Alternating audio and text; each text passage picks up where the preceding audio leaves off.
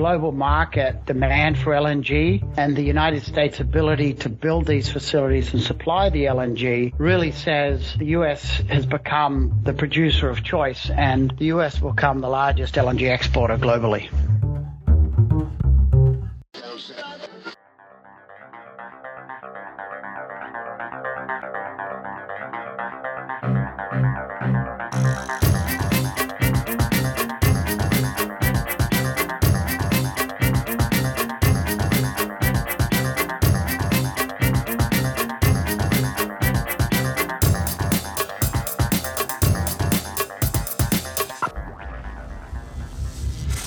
This is EnergyCast, and I'm Jay Downhauer. Today we're talking about bringing LNG terminals online. The fracking era is barely 15 years old. I remember as late as 2009 seeing presentations discussing how finite the domestic supply of natural gas is. Fracking was a game changer. Since the late 2000s, proven reserves for oil and gas have more than doubled. And when it comes to natural gas, whose price is not set by OPEC, the benefits of shipping affordable natural gas overseas has led to a boom in the development of liquefied natural gas export terminals. The number fluctuates, but at the time of this recording, there are about 12 American export terminals approved for construction on top of the 7 that are currently operating. Almost all of these are found along the Gulf Coast. My guess is developing 2 of them. This is probably the biggest sea change in the history of the gas industry. It also firmly establishes the United States as the world's dominant LNG exporter. The biggest question I had for my guest was, is this it? Have all the good spots along the Gulf Coast been taken? And if you haven't announced a project by 2023, are you too late? I was also curious about the business of exporting LNG. Turns out the price of domestic natural gas plays far less of a role than I'd imagined, and that's probably for the best. One of the scenarios I brought up was what if Southeast Asia started fracking operations? It turns out gas prices and good real estate are just a few of the LNG logistics developers like these are facing.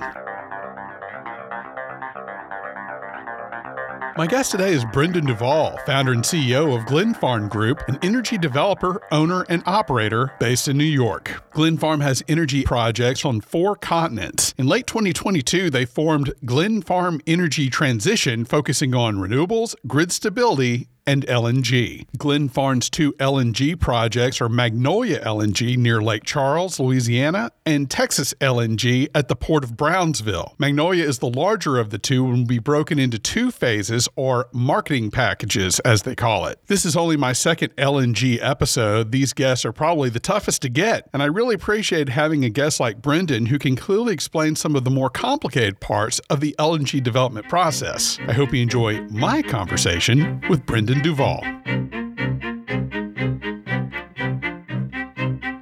We're here with Brendan Duvall, CEO and founder of Glenfarne Group. And Brendan, Glenfarne has a wide range of assets ranging from renewables to conventional power plants. I'd like to focus on your recent liquefied natural gas announcement because I find it so hard to get LNG guests on this program. So why is Glenfarne now going after LNG? Thanks for having me, Jay. I think for us, LNG is an extension of our broader business. We're in the broader energy transition business. We see that broken into 3 tips of the energy transition triangle: renewable energy, highly flexible power plants, and flexible fuels. So LNG for us is a flexible fuel, and we initially started developing LNG export facilities to support our gas-to-power development business that is focused on high-growth emerging markets. And over time, as we developed those projects, we had this event called the Russian invasion of Ukraine, and suddenly we realized we had LNG facilities that were available to help wean Europe off Russian gas. And for that reason, we're now publicly out there getting very close to an FID on our first project. What's an FID? So final investment decision, and that's typically when a project has all its revenue contracts, construction contracts, gas supply contracts, debt financing and equity financing in place, ready to move forward as a fully sanctioned project. Thank you for that. Brendan, was this originally developed by Glenfarne? Was it developed by a third party and then you purchased it for construction? How involved was Glenfarne in this whole process? We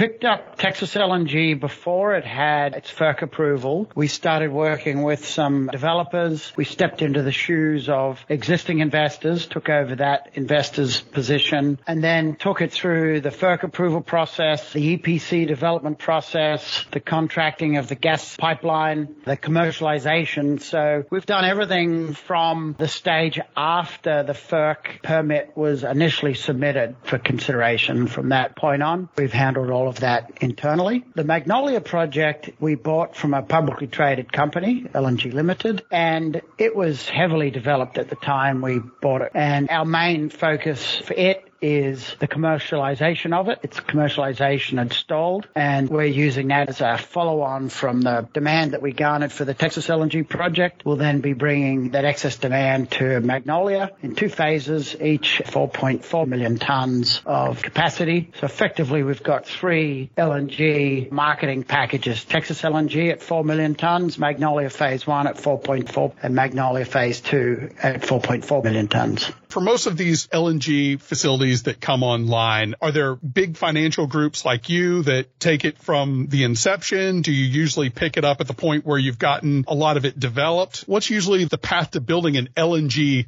export terminal? Globally, LNG export terminals have been developed by oil and gas majors, international players. Over time, we saw, given the access to capital markets, the technical expertise, and the political stability on the U.S. Gulf Coast, we saw what I would say is the first round of what I'd call independent development of LNG export. And to some extent, Cheniere started, although they were a company and they had an import terminal to start from. And then we moved over to seeing Venture Global, which was an independent developer, started by some founders. Freeport, independent developer, started by some founders. And so we have seen LNG development in the United States follow a similar model to power plant development. Back in the old days, in the 60s, 70s, power plants were developed by major utilities. And over time, the engineering, the financing, and the operations of those power plants became sufficiently transparent that independent developers became more nimble and commercially more flexible than the big utilities. And we've seen LNG facilities following a similar route. And that resulted in our attraction to that particular development model. And we're finding a lot of success as an independent developer. Right. I don't think there's many super majors that are developing LNG terminals at this point, right? Remember, you've got to separate the Gulf Coast from other parts of the world, right? Yeah. So the bulk of LNG terminals globally have been developed by super majors. And I think what you're finding now is the dynamic nature of the independent developer or a more specialized developer has seen some of the super majors come in as equity investors, or they've seen the asset light version where they effectively take economically a stake in it by being a 20-year contract counterparty to buy the liquefied natural gas.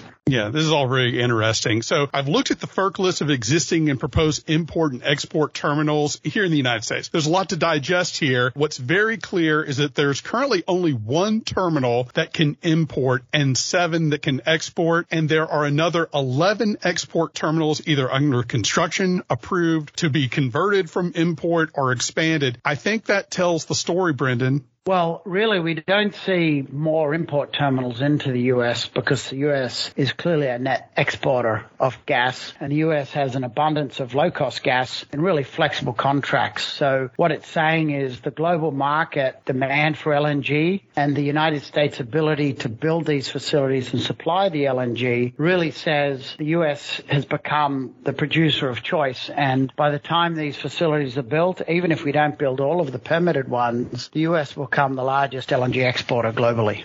Right. And the only LNG import facility is Everett in Boston. My guess is that is regional logistics, right? Is that importing from the United States from somewhere else, or is that coming from overseas? You have one complication with importing into Boston. You may be familiar with the Jones Act, which complicates U.S. LNG and ending up in Boston. But yes, it comes in via boat and then it's put into storage there. It's basically looking at the seasonal swing when it's very hard to get all of the gaseous form of natural gas into the New England area. LNG in a compressed and liquefied form provides a strategic reserve to be released when the pipeline's over capacity, bringing the gas in, particularly on very cold winter days. Jones Act because there's still no U.S. flagged LNG ships? for intercoastal transport like that, there's really not a focus on that at the moment. So the ships are flagged in different countries, and strange that sounds, it's easier to bring a foreign-built ship into Boston than a U.S.-built ship if it doesn't have the U.S. flag. Right. Brendan, I did a refining episode. We talked about Jones Act. We also talked about Jones Act on an episode I did on offshore wind. There's no Jones Act vehicles that can install an offshore wind turbine currently in the United States. Yeah, it's a complicated fact of history, and it's one of those things where we've got bigger fish to fry than take on the whole of Jones Act for our business, given it's such a small component of global LNG. Right. You mentioned Cheniere Energy. I discussed Cheniere way back in an episode on a book that was written about the early days of natural gas fracking. The book was called The Frackers, and Cheniere was part of that. I think they originally were going to import, then they were going to export. They have the largest export terminal, from what I understand. It's 4.5 billion cubic feet per day, BCFD. Your two facilities are 1.2 and 0.055. Does size matter?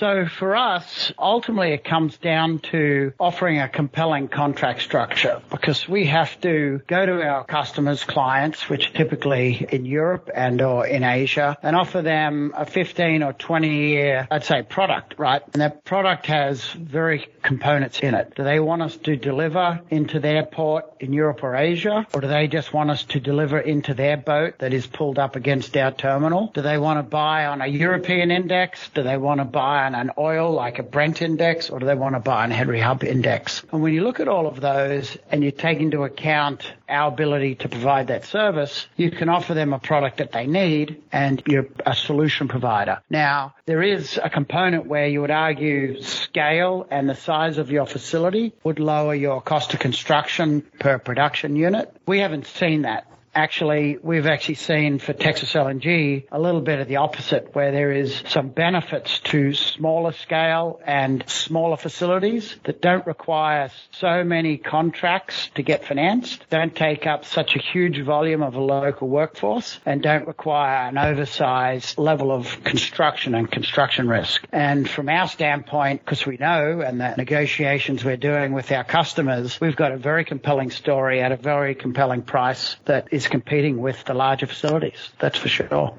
These single facilities can have multiple what we call trains, right? The trains are where they're liquefying the gas. So do the trains vary a lot inside, or just basically if you're going to have a large export terminal, you just have a lot of trains side by side?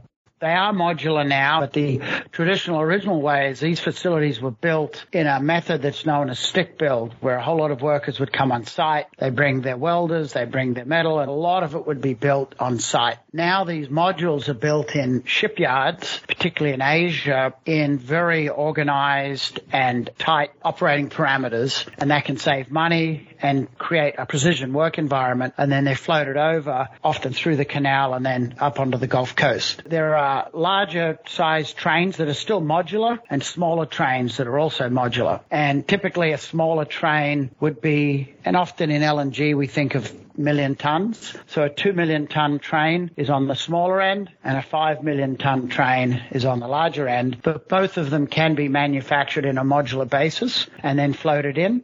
The benefit of the 2 million ton train are those modules can be put on more regular ocean carriers, and the 5 million ton trains need a slightly more less available ocean carrier to float them in. But again, both are modular. One's just roughly 2.5 times the size of the trains we're building. In each of our facilities, we've got 2.2 million ton trains. There are 4 of them over in Magnolia and 2 of them over in Texas LNG. How long does it take to build an export terminal, and does this new modular design help expedite that once the shovel hits the dirt?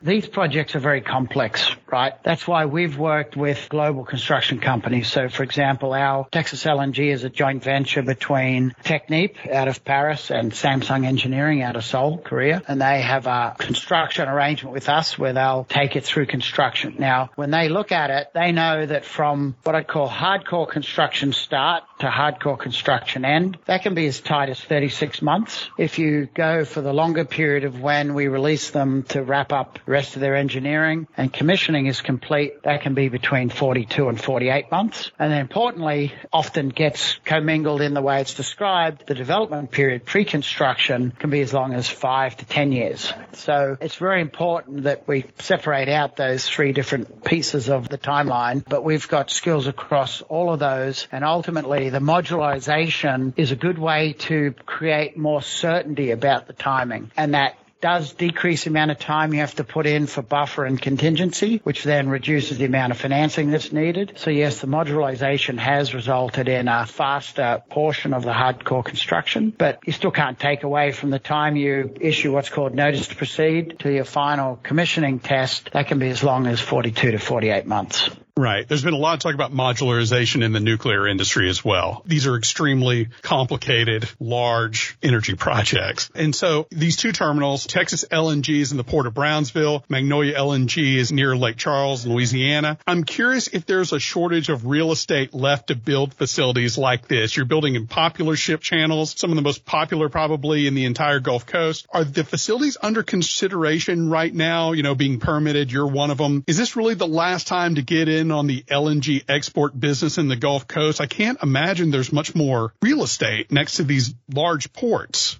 Well, I'd say it is more about the ideal locations, right? So what's an ideal location for an LNG facility? And you can look at deep draft ports that are not overly congested. You're better to be in a port that's close to the Gulf Coast if possible. You want to have a port that has certain hurricane response capabilities. And then you have to overlay the demand for the facility. At the moment, the volume of new long-term offtake being signed and the volume of projects that are permitted, there is probably the right amount of permitted projects and demand as they can be financed in sequence. So I wouldn't see it as a shortage of real estate. I'd more talk about it as, yes, the ideal locations get picked up first. We think Texas LNG is an amazing location. Why is it so special? It's 1 hour up the ship channel. It's at the front of the ship channel. It's in an area that has a very different hurricane pattern to, say, Lake Charles. And so, for example, that's a good location. Are there other locations on the Gulf Coast?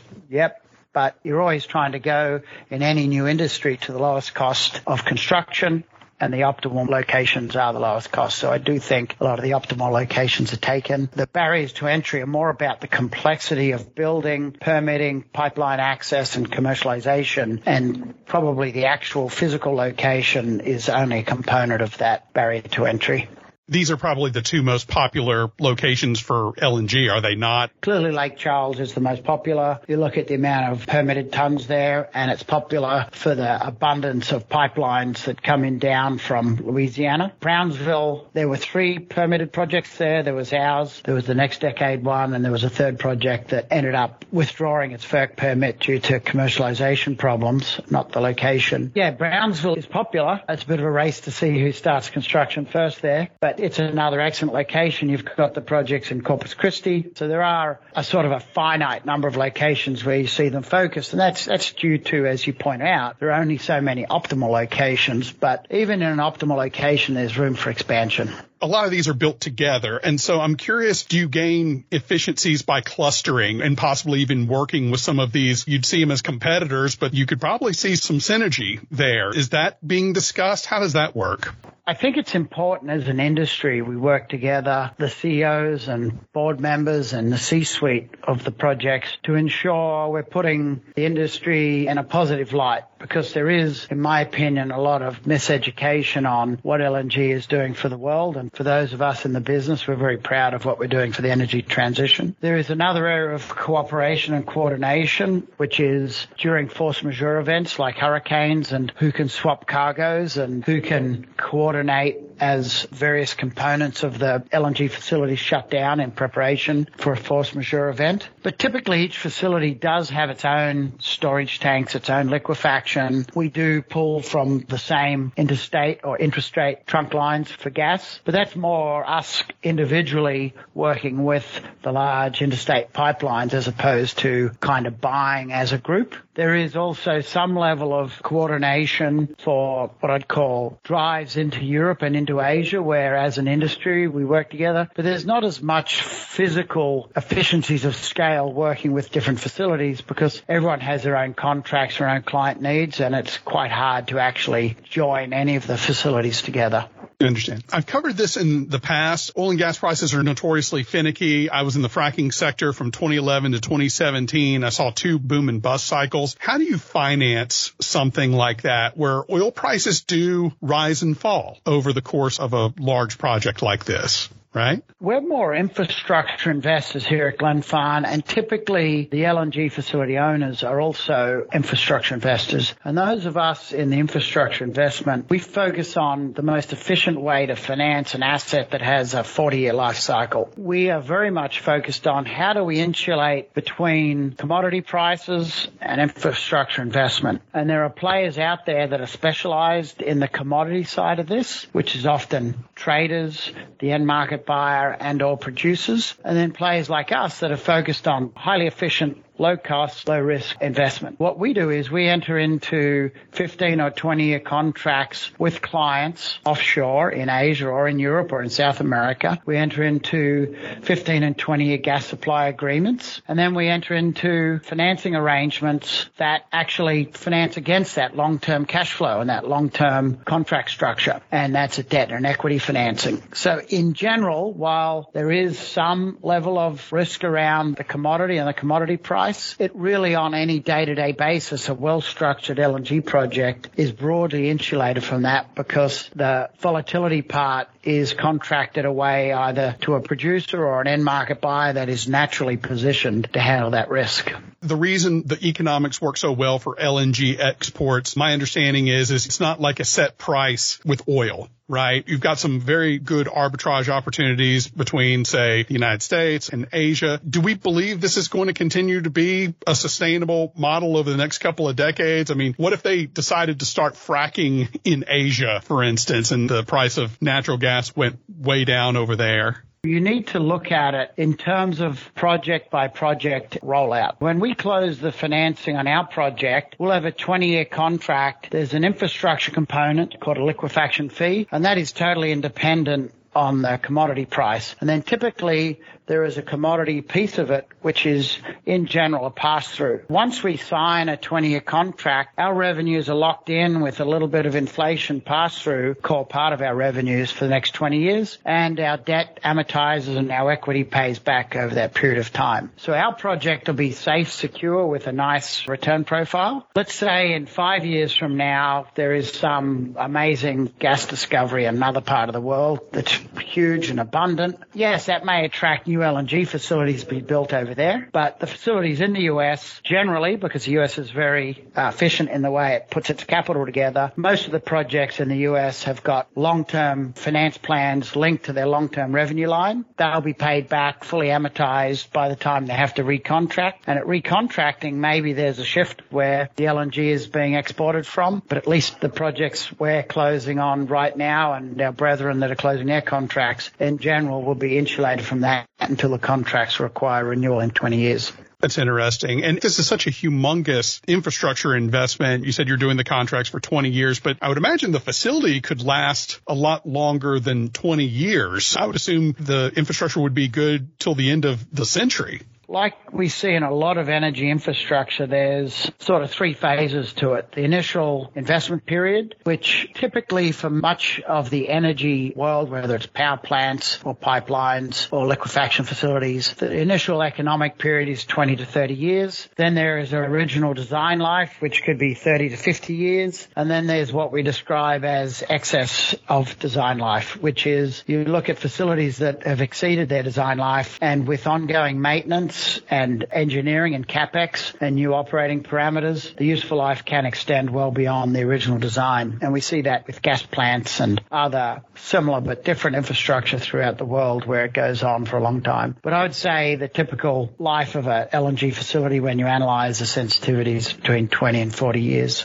Brendan, I want to wrap up and talk about the environmental impacts, and I think that's getting more and more important as we go on. It was reported that the Magnolia project will use something called optimized single mixed refrigerant, or OSMR, liquefaction technology. We discussed how natural gas has to be cooled to be liquefied back in episode 44 of Energy Cast. How is this process going to make LNG more energy efficient? Really, there's two steps in the way natural gas goes down to being a liquid. There's a pre-cooling and then a liquefaction process. So the mixed refrigerant component of it is pretty similar. Once you pre-cool it, you're using a mixed refrigerant to bring it down to a liquefied form. The pre-cooling, though, you can use a number of different refrigerants. Typically, propane has been used. In OSMR, we use ammonia. And ammonia in that section of the process itself is 20% more efficient than propane. And we often get asked the question, why do others use propane and our process use ammonia? It just happens that ammonia is abundant on the Gulf Coast. It's safe, it's clean, it's just more energy efficient. So why not get the best refrigerant available? It just happens to be 20% more efficient. OSMR also has a second component to it, which is when we bring down and we go through that cooling process, we're using the waste heat from our turbines. Therefore, that is also more efficient. So in general, we see OSMR being about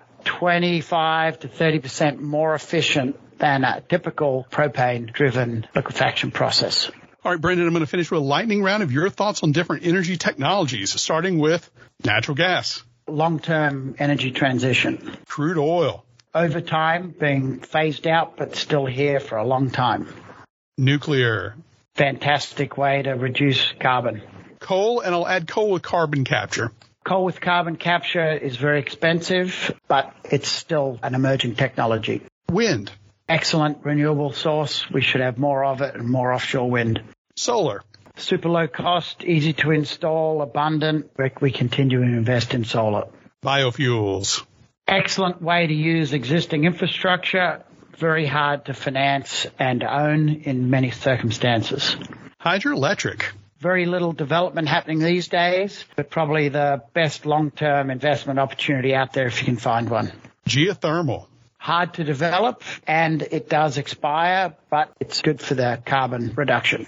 Energy storage. Broad term, batteries is one component. I'm very excited about learning about non-battery energy storage. Energy efficiency. We've all got to do it, from our kids to our grandmas. It's just part of our commitment to the environment. And then finally, fusion power. Beyond the scope of my engineering background, I'm an electrical engineer, but I was very excited to hear the press this week on what the Department of Defense announced. All right, Brendan Duvall, Glenfarne Group, thank you so much for your time. Thanks for having me, Jay. We'll talk soon.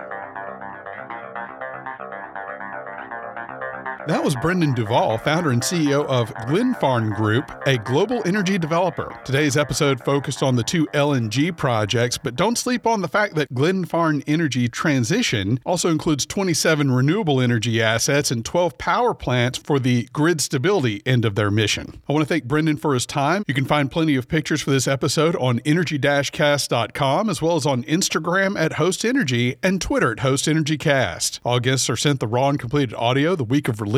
So far, no complaints. Be sure to leave us a positive review on iTunes. That gets the word out. Music was produced by Sean Stroop at Stroop Loops. That wraps up episode 157. Be sure to join us next week when we meet the lead behind that historic fusion power announcement. You won't want to miss it. Until then, I'm Jay Downhauer. We'll see you next time.